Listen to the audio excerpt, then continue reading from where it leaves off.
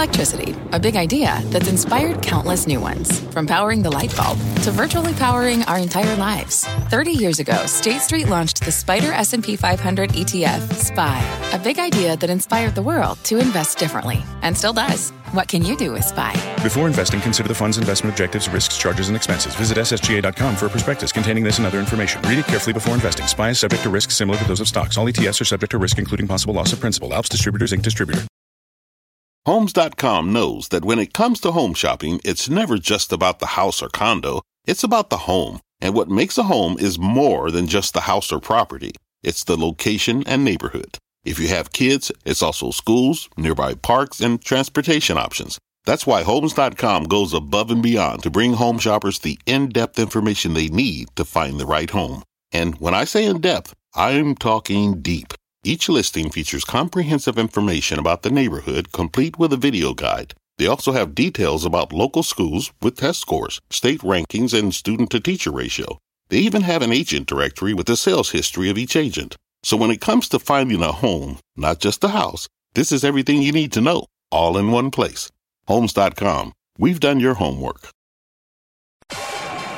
My mission is simple, to make you money. I'm here to level the playing field for all investors. There's always a bull market somewhere, and I promise to help you find it. Mad Money starts now.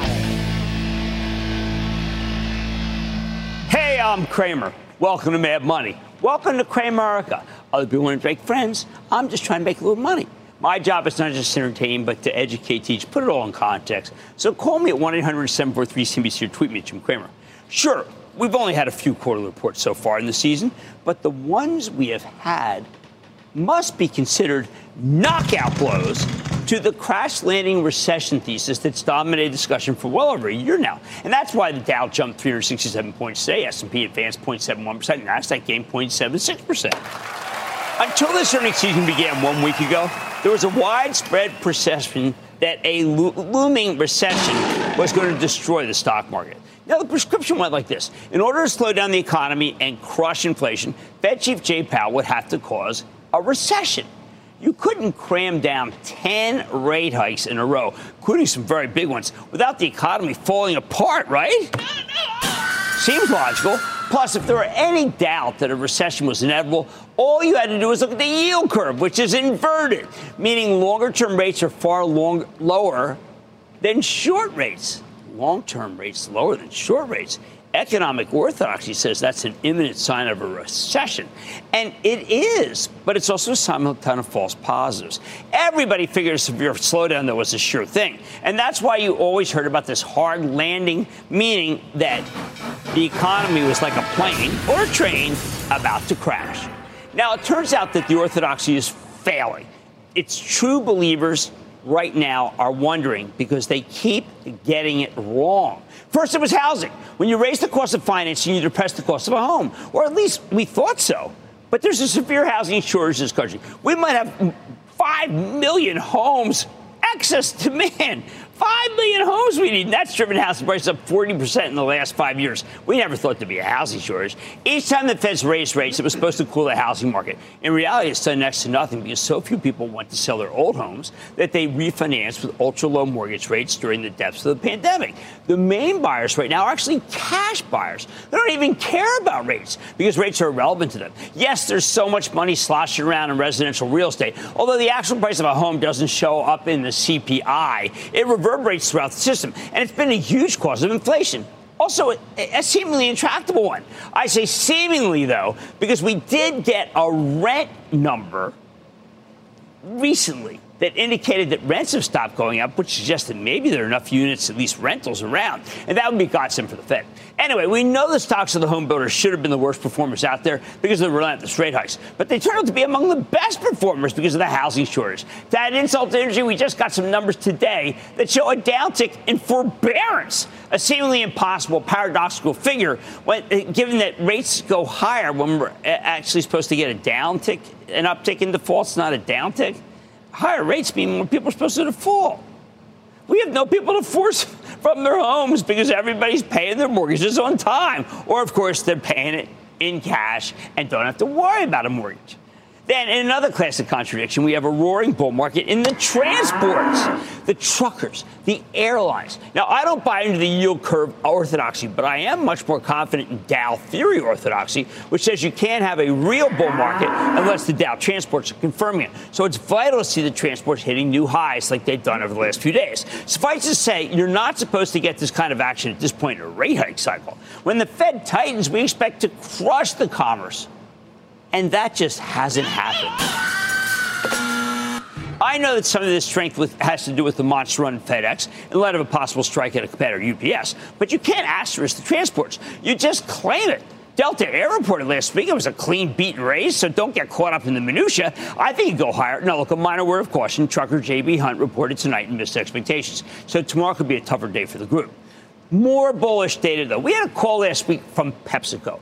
More on them later. But they mentioned multiple times that there's been no trade down in price.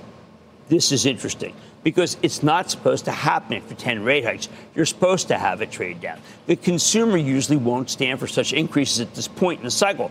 But PepsiCo shockingly said there's no problem. There's nobody buying that house brand of soda. The real doubts about this recession thesis has been sown by the banks. First, J.P. Morgan reported a juggernaut growth quarter, the strongest quarter I've seen since Pierpont Morgan managed the place in what we call the corner, which is right down there. I kid you not. J.P. Morgan's become the savior of the financial system again, just like it was in the early 1900s when it was the lender of last resort during panics. Similar to back then, they also make a lot of money when they save the day. This time it was with First Republic. J.P. Morgan's already killing it with that franchise that was filled with millionaires that collapsed during the mini crisis earlier this spring. They ultimately bought this thing for what will end up looking like, I think, pennies on the dollar. Then we got a report from Wells Fargo, same day, that was just stellar. The company's making a huge amount of money risk-free with its monster net interest margin. 10% we thought, no, it turned out to went to 14. Now, given the mini crisis in banking, there was bleed off of many institutions, but not Wells. Because of previous sanctions, it wasn't allowed to be as free with its capital as other banks. So Wells was flush with cash, allowing them to crush it. Plus, remember the big commercial real estate crisis? Wells analyzed every one of its office buildings and came away pretty sanguine. And I trust Wells. I trust Charlie Scharf, the CEO. Sure, the regionals, which were all up today, may have been deposit donors to these big banks. We don't know yet. But I'm beginning to just wonder whether they're even dangerous. Now, we knew that there had to be another shoe that was going to fall in the bank mini crisis, and that was supposed to be Schwab, which has a banking business on top of its famous brokerage business. Supposedly the bank's bond holdings were very dangerous. I kept insisting this was an absurd worry, as the company itself was never in doubt. There was no online banking crisis. Sure enough, the short sellers were all over it. The brokerage business meant nothing to them. Betting this little bank appendage to the brokerage would lead to a real run on the story firm. No. Not only was there no run, but Schwab's brokerage business, the online business, showed massive inflows. I think the $66 stock, even though it's up 12% today, can go still higher. That's how low this one had fallen. That's how great this franchise is. Today, the largest commercial bank in the country, Bank of America, reported a magnificent quarter, making it clear that the consumer is incredibly strong and flush with cash. If the bears were right about the inevitable recession, it'd be the opposite. A strapped consumer, out of cash, hanging on by her fingertips. Defaults are minimal, including defaults in the dreaded commercial real estate space, which I keep telling you was a well overdone crisis. Not to be outdone, Morgan Stanley's proven that its new Model 1 of asset gathering has made it immune of whatever the bears lay out because it's taken about $200 billion in year to date. This investment bank made an immense amount of money without much of an IPO market or even an M&A market. Morgan Stanley even mentioned that things are getting better on both fronts. As CFO Sharon Yeshaya said, and I quote, across investment client activity trended positively as the quarter progressed. The pre-announced M&A backlog grew consistently throughout the quarter with a potential plateau in rates and lower implied volatility. Client dialogue is currently active, end quote. You know what that's called? That's called a great cadence. And that's what sent this charitable trust name roaring 6.5% higher. The bottom line here, those who cling to the notion that we're about to enter a recession must find all these examples daunting, if not depressing. But earnings season has shown the recession thesis just doesn't hold up under close scrutiny, even if so many so-called experts tell us otherwise. Lori in Massachusetts. Lori. Yes. Cramer, hi. Hi, This is Lori. Lori from Lynn in Boston. How are you? I am good. How about you, Lori? What's up? Okay, so my question is today about Carvana. And so I bought some today at 39 towards the close. And then after hours, I seen it trading at 35. So I bought more after hours. Let me tell you what I 35. think. First of all, we don't know. We don't know what's happening. Why? Because Carvana said it's going to move up its earnings till tomorrow. That's far in advance of when we thought. And what people are saying, well, it must be bad. I say, I don't know. Sometimes, Lori, the best words in the language for stocks is, I don't know. And this is one of those. How about James in South Dakota? James. James, are you with me? James. Oh, Anthony. I'm sorry. It's Anthony. I'm sorry. My bad. What's going on? Actually, I own Micron, and I'm worried that they're being left behind by all the other semiconductors. To be honest with you. Well, I got to tell you, the way this is one. Let me tell you the way this one works, Anthony. Micron bottoms well in advance of when its business is good. Sanjay Mehrotra has made a point, the CEO, to me over and over again, we're not at the bottom yet. But you have to anticipate the bottom. That's the way Micron works. And it's $64.94. I say you are okay. But be prepared to buy more stock at 60. Now, the tide is turning in favor of the bulls. And the bears out there still clinging to the recession thesis. They are running out of ammo. They know nothing. On Mad Money tonight, we're continuing our series on the enterprise software space stocks that you never, ever see yourself, but are making a ton of money. And they are second-tier winners who continue to thrive in this red-hot cohort. Hey, one of them, I think, is going much higher, much, much higher. Then we've entered earnings season with a fairly confusing backdrop for the broader market. So what can investors expect from the major averages as we get inundated with more reports?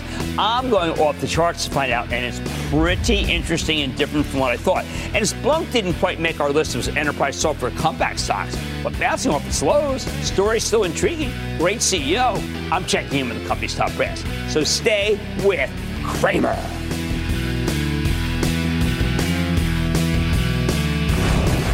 Don't miss a second of Mad Money. Follow @JimCramer on Twitter. Have a question? Tweet Cramer. #MadTweets. Send Jim an email to madmoney@cnbc.com or give us a call at 1-800-743-CNBC. Miss something? Head to madmoney.cnbc.com. Fact. Running a business is not getting easier on your wallet. With higher expenses on materials, employees, distribution, and borrowing, everything costs more.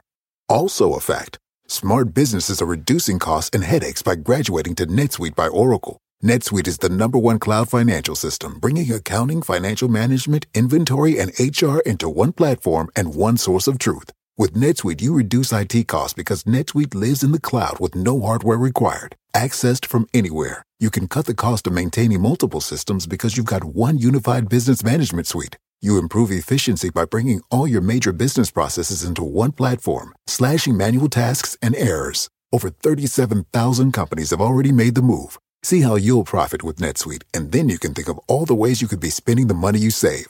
Company retreat in Malibu, anyone? By popular demand, NetSuite is offering a one-of-a-kind flexible financing program for a few more weeks. Head to netsuite.com to start saving. When you're hiring, the best way to search for a candidate isn't to search at all. Don't search, match with Indeed. Indeed is your matching and hiring platform with over 350 million global monthly visitors, according to Indeed data, and a matching engine that helps you find quality candidates fast. Use Indeed for scheduling, screening, and messaging to connect with candidates faster. Plus, 93% of employers agree Indeed delivers the highest quality matches compared to other job sites, according to a recent Indeed survey. Leveraging over 140 million qualifications and preferences every day, Indeed's matching engine is constantly learning from your preferences. Join more than 3.5 million businesses worldwide that use Indeed. Listeners of this show will get a $75 sponsored job credit to get your jobs more visibility at Indeed.com/MadMoney. Just go to Indeed.com/MadMoney right now and support this show by saying you heard about Indeed on this podcast. Indeed.com/MadMoney. Terms and conditions apply. Need to hire? You need Indeed.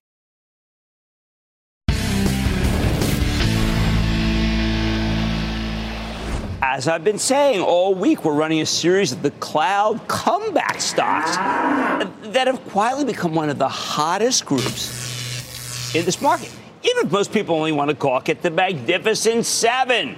Last night, I highlighted the 4 best performers in the cloud software cohort since the bottom last fall. Tonight, I want to walk you through the 5th through 8th biggest winners here, because we can't ignore some spectacular rallies. You need to know these stocks. Even the 8th best performing cloud stock is more than double from its lows. Let's take them one by one, and you're going to hear of some of them before because we had some on one, but I want to repeat them. I need you to know them. We're going to start with the 5th strongest cloud name, and it's called Confluent. Remember them? We actually covered this one last month. Initially, I wanted to wait for a pullback. But after speaking to CEO Jay Krebs, a really impressive guy, I found it a lot harder to stay patient because he told a terrific story about Confluent's role in the data ecosystem.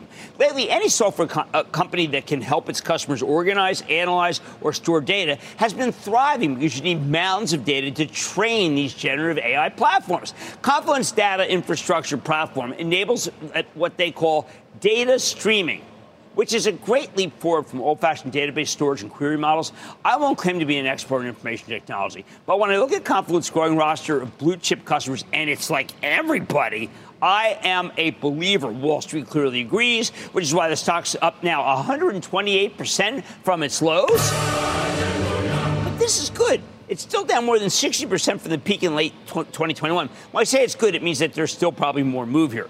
But like with all cloud comeback plays I mentioned yesterday, the real key here is that after spending like a drunken sailor in the old days, Confluent finally got that religion I keep talking about on pursuing profitability. Now, they're not quite break even yet, but the analysts expect them to turn a profit by the 4th quarter. If management can truly pull that off, and I looked at management in the eye and think they can, and if they can keep delivering big earnings and cash flow growth next year, I think the stock will have more upside. Maybe a lot more. I really like Confluent. If you can ask people in this industry, if any friends in the industry, ask them about Confluent.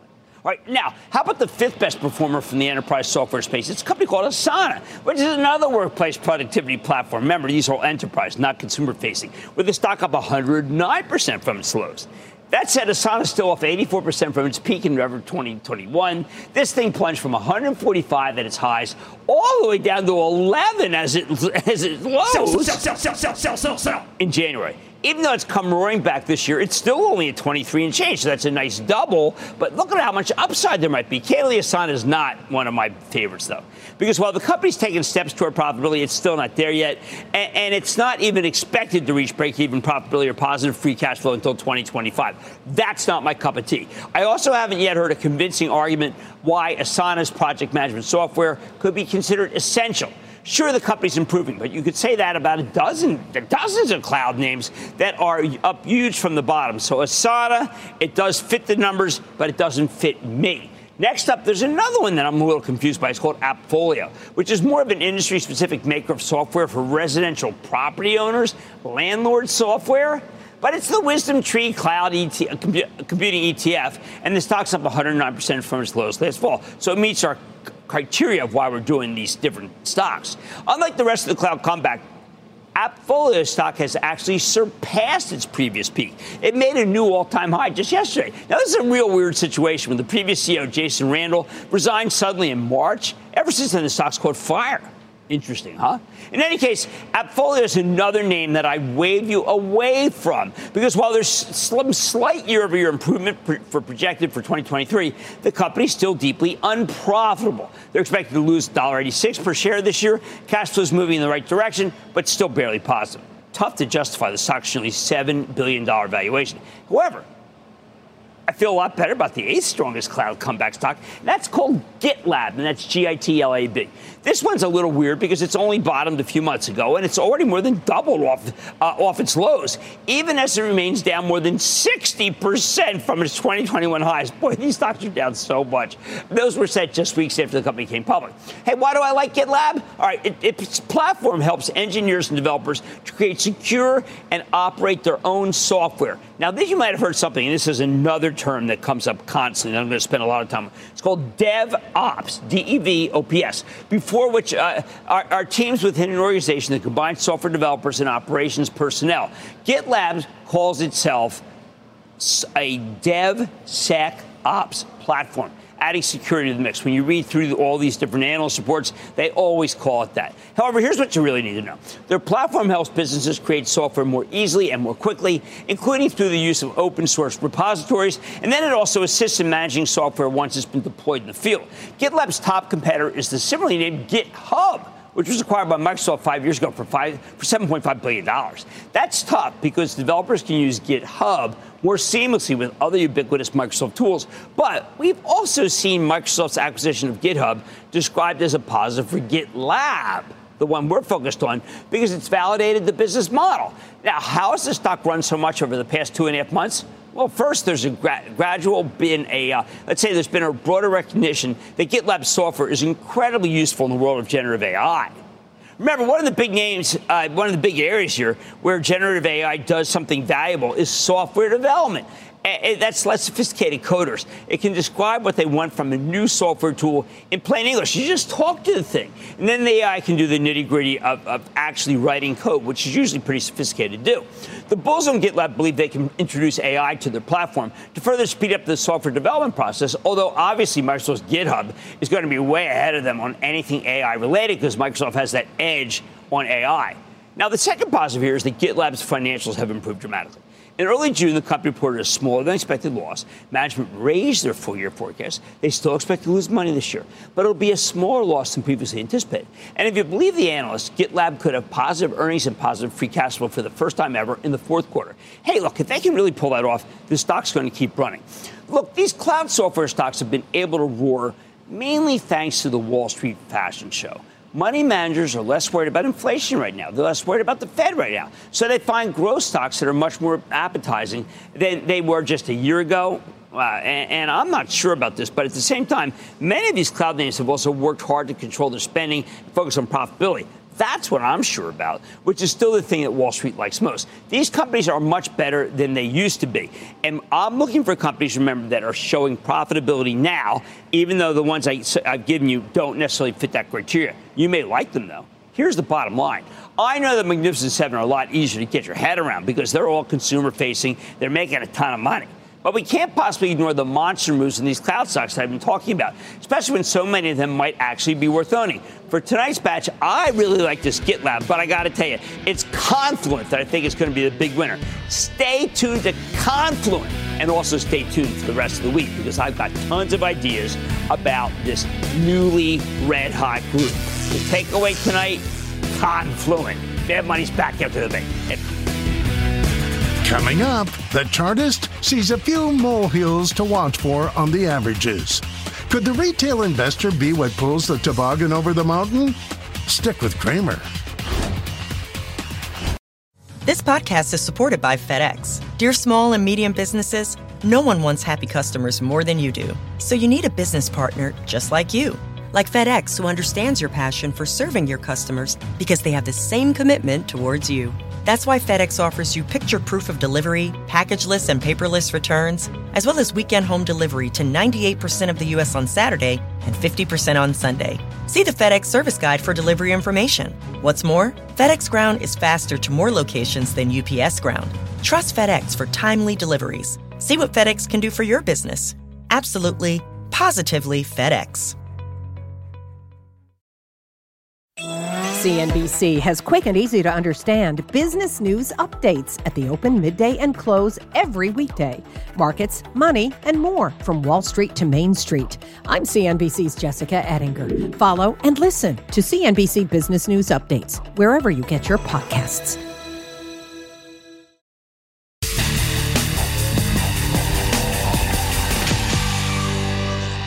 As earnings season gets rolling, how do we get our bearings in a truly confusing market? On the one hand, much of the economy is a lot better than it has any right to be at this point in the Fed tightening cycle. On the other hand, stocks have already roared from the lows last fall. I think there are lots of reasons to feel constructive about the economy, but also lots of reasons to worry that the Fed may keep raising interest rates more than Wall Street wants in order to fully stamp out inflation. Most of the CEOs I speak to fear that. At times like these, I like to put my subjective assessments aside, take the emotions out and let's just do a more quantitative approach, for heaven's sake. And that's why tonight we're going off the charts with the help of Jessica Inskip. Oh, she's a brilliant technician. She was the first woman on the active trader desk of Fidelity before becoming the director of advanced trader strategy at Merrill Self-Direct. And now she's the director of product and education at Options Play, as well as being the co-host of the new Market Maker podcast, which is a financial literacy program aimed at women. A little over a month ago, she told us this market had a lot more upside. That turned out to be dead right. That's why I had to go back to her. And right now, Inskip expects an overall strong earnings season, but she still sees vulnerabilities ahead for the stock market. In her view, the S&P 500 is likely to rally about 82 points from here to 4,637, where it peaked on March 29th of last year, at which point she thinks, well, this move could run out of steam. I found that surprising. I had to bring it to you. But how about the NASDAQ 100? That's a tech-heavy index that's been leading the charts all year, especially since the spring. Everybody complains that this has been a narrow rally led by barely more than a handful of big tech stocks, which is all the more reason to watch the NASDAQ 100. Because what happens if the Magnificent Seven finally do falter? The idea. Let's take a look at the weekly chart. Right now, Inskip points out that the NASDAQ 100 is hitting a major ceiling of resistance. Okay? And the way you can tell that is because look at that, right? You may see resistance going back to the second to last peak in 2021 before the whole tech complex rolled over and the first lower high we got in the spring of 2022. In fact, with a combined 276-point gain for the NASDAQ 100 over the past 2 days, we popped up above the high end of the range. But given that this is a weekly chart, what matters is where we close on Friday. She says this is an area where we tend to get flooded with tons of new supply as tech investors take profits, something that overwhelms the demand and only pushes the price lower. Remember, this is a market, and if supply comes in heavier than demand, things go down in price. Plus, there's a shark in the water, and it's called rebalancing. The people who run the index want to make it so the Magnificent Seven and similarly huge companies have less weight, room for others. Inskip says that will spur a lot of artificial selling, creating even more downward pressure on the NASDAQ 100 and its best components. I question whether this isn't already factored into the market, but I'm listening to Inskip here. Why is she so worried about this resistance area? Because Inskip thinks it's an inflection point. Right now, the NASDAQ 100 is caught between the level where it first made a lower high when the tech bear market went into full force last year, and then on the higher end, it's right underneath the level where it peaked in the second to last higher high of the 2021 bull market. See, she's just trying to describe that versus here, right? Of course, if the index can hold on to the past two gains, the last 2 days, which I told you was very, very strong, and give us a weekly close above that hurdle, then Inskip says the next major hurdle doesn't come up until 16,764, which is pretty high. This would be a great gain, okay? That's 900 points from here. But if the NASDAQ 100 can't break out to the upside, she's worried that the true floor might be down roughly 1,500 to 2,000 points. That could be just horrible. Now, how about the S&P 500? Given all the hand-wringing about how this market's narrow breadth, something that's definitely wasn't a problem today, let's take a look at a weekly chart of the S&P 500. Now, this is presented as an equal weight index. This is like the regular S&P, except every component is weighed the same. Means the mega cap companies have a lot less impact, shows you the true breadth of the market. Inskip notes that when you look at the S&P equal weight index, this rally is clearly a lot broader than it's given credit. Remember, equal weight, every stock said be equal. Microsoft is equal to a small cap. Right now, she points out that the S&P equal weight is running up against a ceiling of resistance that extends from the lower high we made in August of last year. Now, like the NASDAQ 100, though, she thinks it's at an inflection point. This is an inflection point that turned to be very positive for the regular S&P 500 when it broke through these levels last earnings season. As Inskip sees it, we're basically heading sideways here, albeit with the S&P equal weight making lower lows, something that's still, she says, a bullish setup. And that would mean for the vast majority of stocks. How about the weekly chart of the normal market cap weighted S&P, the one that we always talk about? Right now, Inscope says the S&P has a floor of support around 4,312. Okay. That's down more than 200 points from here. That represents both the 61.8% retracement, key number, of last year's decline, and also lines up where the S&P made a higher high in the spring of last year. On the other hand, Inscope thinks of a ceiling of resistance around 5,335. Okay, 4,535. That's another level. We actually broke. I don't want to get you this, but we actually broke through this level today. If the S&P can stay above this line through the week, this will be a much more bullish chart. So that's, if you ask me all the takeaways, we have to stay above this number in order for her to feel more confident. Even if we don't hold here, though, Inscope expects an eventual upside breakout by next week or the week after.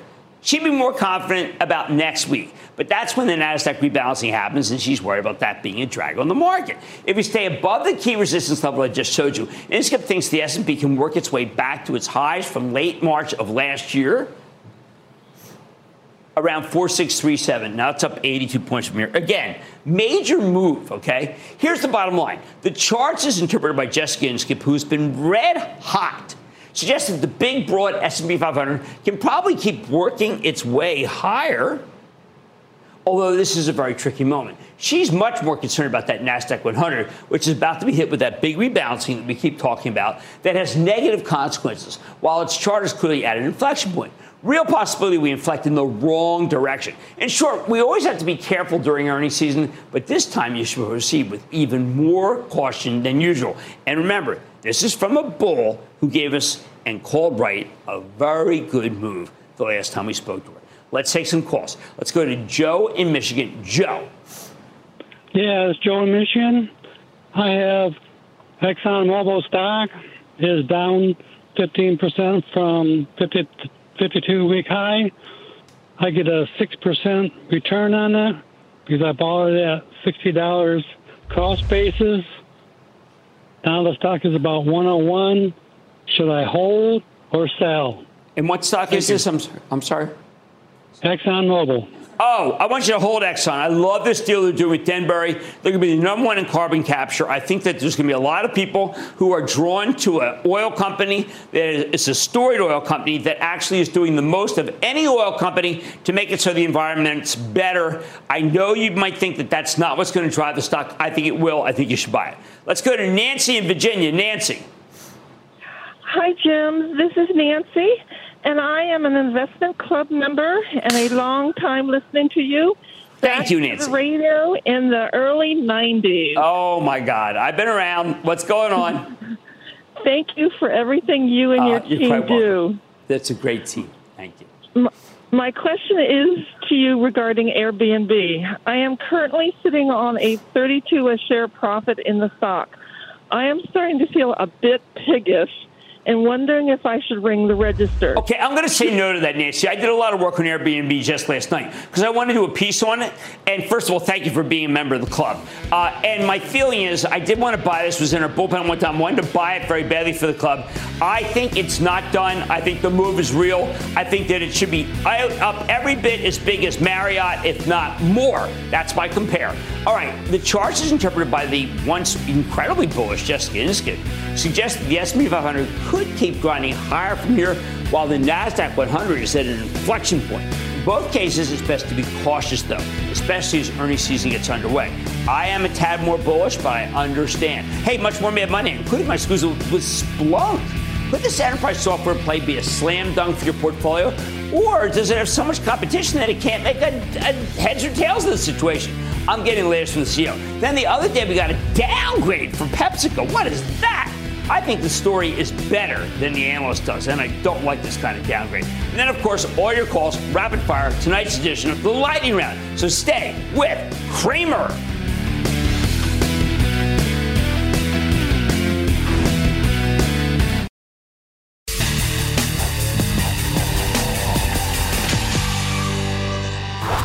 Every day this week, we're highlighting the biggest winners in the enterprise software space because these stocks just had insane moves off the bottom. But right now, I want to talk about a company that didn't quite make the list, despite having a real nice run off its lows. And that company is Splunk. This is a software outfit that collects data, analyzes machine-generated data in order to prevent security breaches or application performance issues. It's kind of been lost in the wilderness for years under its previous management. It's turned around since they brought in cybersecurity veteran Gary Steele as their new CEO. He's money. Ever since the bottom last October, the stock's rallied 68%, including a 14% gain since we last spoke to Steele in late May. Now, this week, Splunk's hosting its very exciting annual user conference in Las Vegas, where they made a slew of announcements about new products, and I got to tell you, some really special customers. I want to make sure you're up to speed. So let's take a close look with Gary Steele, the president and CEO of Splunk, to learn more.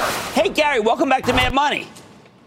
Thanks so much, Jim. Great to be here. I got to tell you, Gary, this Conf 23 sounded like you made some major news. And I want people at home to try to understand, you have this great stuff that you're doing for Carnival, a company that we have followed endlessly. And I just think that might be a good opening for you to be able to say some of the great things that Splunk does.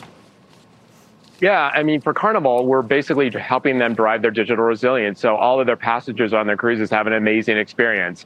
So it's everything from all of those customer-facing applications to ensuring that they're always secure and they don't have cyber-related issues. So it's been a great partnership with Carnival. Now, I also think that, I mean, geez, the list that you gave us is extraordinary. But you do work with one of the most controversial companies right now because they're doing a major reorganization, and that is FedEx, which I happen to love the CEO, and they've done incredible things. How are you helping FedEx grow right now? You know, it's really interesting. Their CTO joined us on stage here at our user conference, and he told the story about how much of Splunk underpins those systems to ensure that they're up and running, both from a cyber point of view, but also making sure that those applications always are up and running. Now, that's very important, obviously, because they're like a 24/7, and they're also competitive against UPS. So what would you do? Find out that something isn't delivered properly, or just find out there aren't deliveries? It's really about ensuring that they're well secured, so giving them visibility across their cyber environment, as well as helping them ensure that those applications are all up and running. All of that information about those applications flows through Splunk. Now, you put on a very good case for both internal and external use of AI. Now, Gary, a lot of people have come on and said they've talked about AI. I've known you long enough that if you tell me you are doing serious work in AI, I want to know what you're doing in it. You got it. So here at our conference, we announced Splunk AI, which was a set of new capabilities, things like being able to generate our native language that allows you to use our product much easier, and then help give the users recommendations as to what to do next. So we're really focused on how do we simplify users of Splunk, what their environment looks like, and how do we make their day more productive. And we're really excited about that potential. Yeah, well, we're very big believers in Microsoft's Azure. We've seen this thing grow. It's kind of amazing. You've now got to hook up with them. I think it's very important for your business. No, we are very excited to be here at the conference announcing a partnership with Microsoft to deliver Splunk in Azure as a service. And effectively, immediately, our customers that want to use their Microsoft Azure credits, they can do so. So super excited about the partnership. We think it'll bring great value to all of our users. I know that sometimes I just got to understand when I don't understand something. You seem very proud of your Splunk Edge Hub. So I got to give you the mic on that one because I don't really quite frankly understand why it's important, but it obviously is to you. No, so Edge Hub is a very cool capability that allows us to take information out of manufacturing environments. So think factory floor, shop floor, machine rooms, where it's traditionally been hard to get visibility from those environments and bring that into your IT environment. So you basically can stream data out of those environments directly into Splunk to make decisions about what's really happening. Now, we're doing this through a small device that lives in those environments. It comes with a whole bunch of sensors. It's a very cool way for us to help drive our software business. Now, that is something that I know Jensen Huang from NVIDIA told me would happen, that there would be this, if people would adopt it for Internet of Things to be able to conquer an issue of waste that has to be conquered before the factory is open. So you're involved with that, too? We really want to help people bring that whole manufacturing environment into the fold where they've had the visibility that they have in IT. And we think this is super powerful for our customers. Now, you were named co-chair of the Aspen Cyber Group, which talks more about what we can do to protect. I mean, it's a government group. How endangered are we really, Gary? I am seeing everybody being hacked, and it's really, I mean, everybody in the government being hacked. And we know we have active enemies, really active enemies right now. 100%. And I think in this very interesting geopolitical time, it is extremely important that we cooperate across the industry and that there's public-private partnerships between private companies, public companies, and the U.S. government. And so I'm thrilled to be co-chair and to help drive a lot of these discussions that I think can lead to some real material results. So super excited about it. Now, I had felt that for a while, Splunk was really kind of out there, not part of the firmament. I think you've brought it into the firmament. How do you feel now that you've gotten more than just your feet wet at the organization about what Splunk can offer customers? No, I'm super excited. It's been 15 months for me. I feel like we've made tremendous progress in a really short period of time. Being here to our user conference, it just reiterates for me the passion that people have for Splunk and the value that we can deliver. And as you know, Jim, we're very much focused on also delivering efficiency across the company, which as we put up results, I think has made a real difference. Well, I know you have, and I tell you, I've been betting on this one ever since you got there. I want to thank Gary Steele, who is the president and CEO of Splunk, off of his big user conference. Mad Money's back in. Coming up, Cramer wants to hear from you. Your calls on the thunderous lightning round. Next.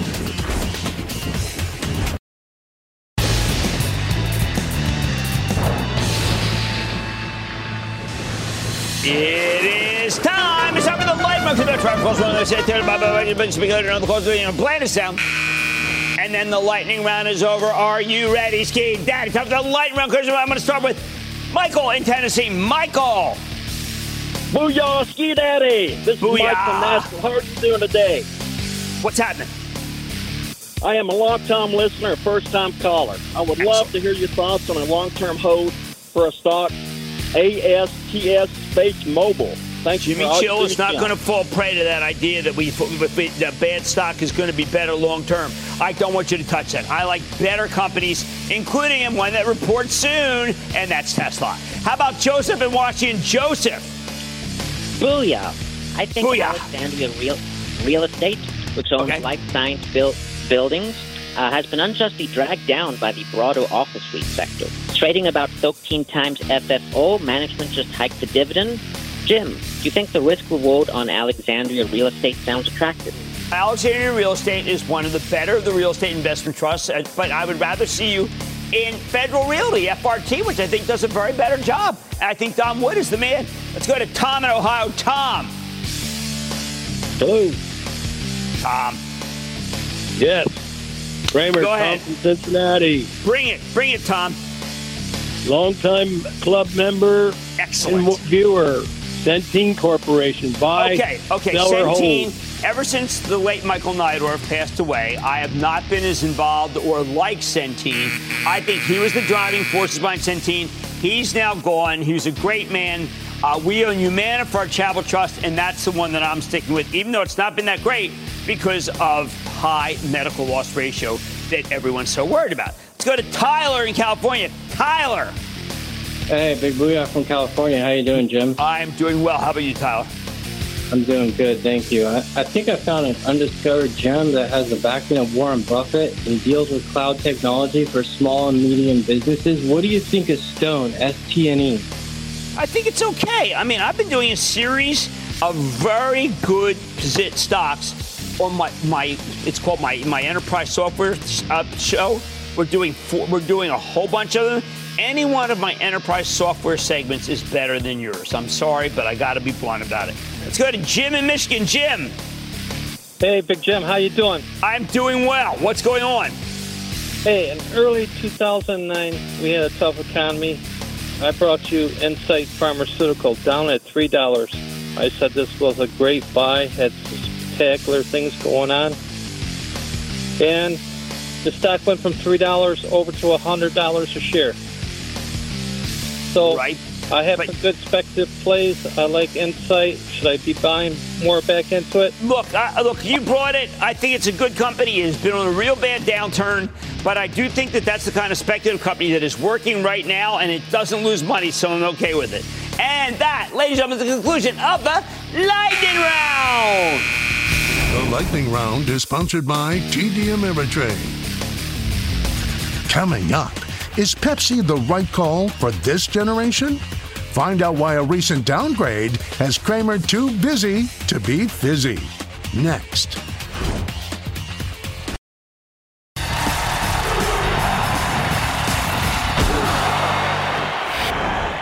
The other day, PepsiCo, one of the best of the packaged food companies there is, I mean, maybe the best, caught a downgrade from a very solid analyst who said, and I kind of paraphrase his reasoning, this is about as good as it gets. The story fully reflects everything that can go right for Pepsi and the stock's price for perfection. Now, I hate this kind of call, and I'm going to tell you why. First, if everything stays the same, the input cost, the growth rates, and consumer habits, then this analyst may he may be right. I know that when the consumer staples begin to reflect a lot of positives, the price-earnings multiples tend to get too high for comfort.